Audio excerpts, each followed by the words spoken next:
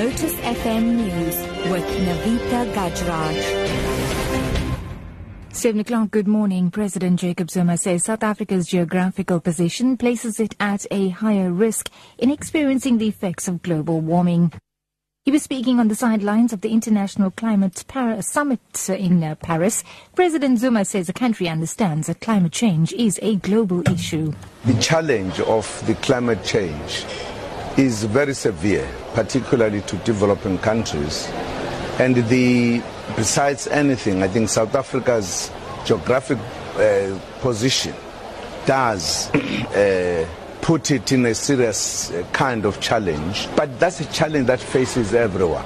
But again, South Africa worked very hard because we appreciated and understood the challenge facing humanity.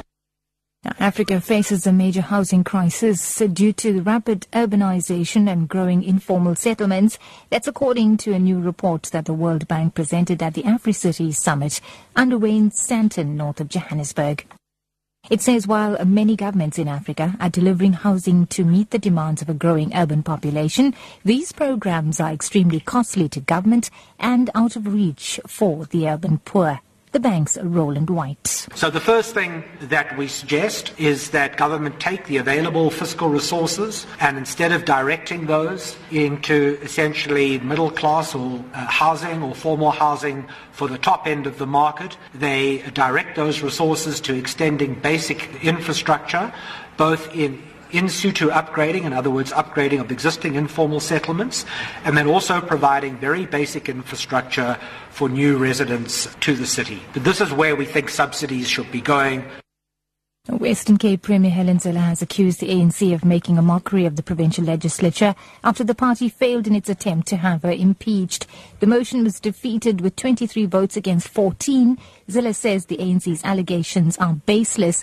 Leader of the ANC in the legislature, Marius Fransman, tabled the motion after accusing Zille of setting spies on the provincial ANC members. Just because the ANC makes wild allegations does not mean that they are true. In fact, it usually means the dead opposite.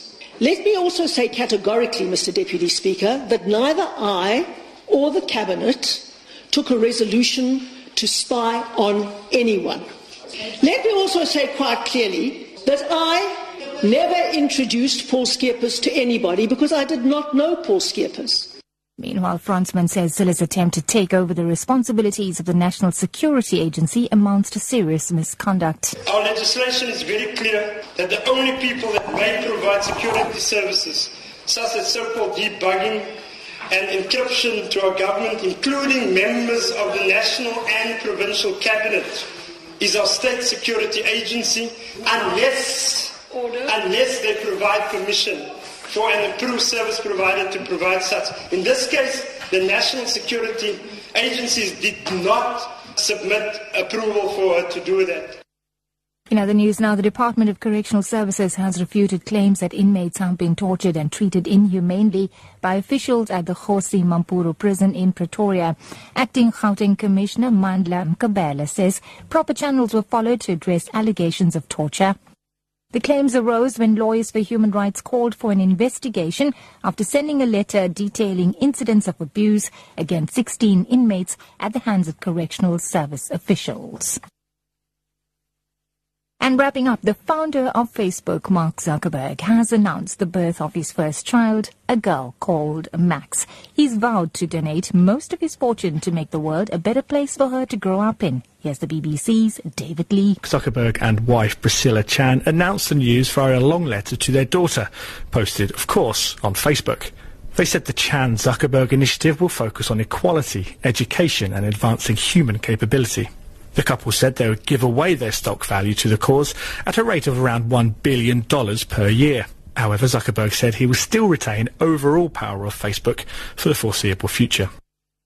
That's news at 7. Your top story this hour. President Jacob Zuma says South Africa's geographical position places it at a higher risk in experiencing the effects of global warming. He was speaking on the sidelines of the International Climate Summit in Paris. For Lotus FM News, I'm Navita Gajraj. Headlines at 7:30. Morning.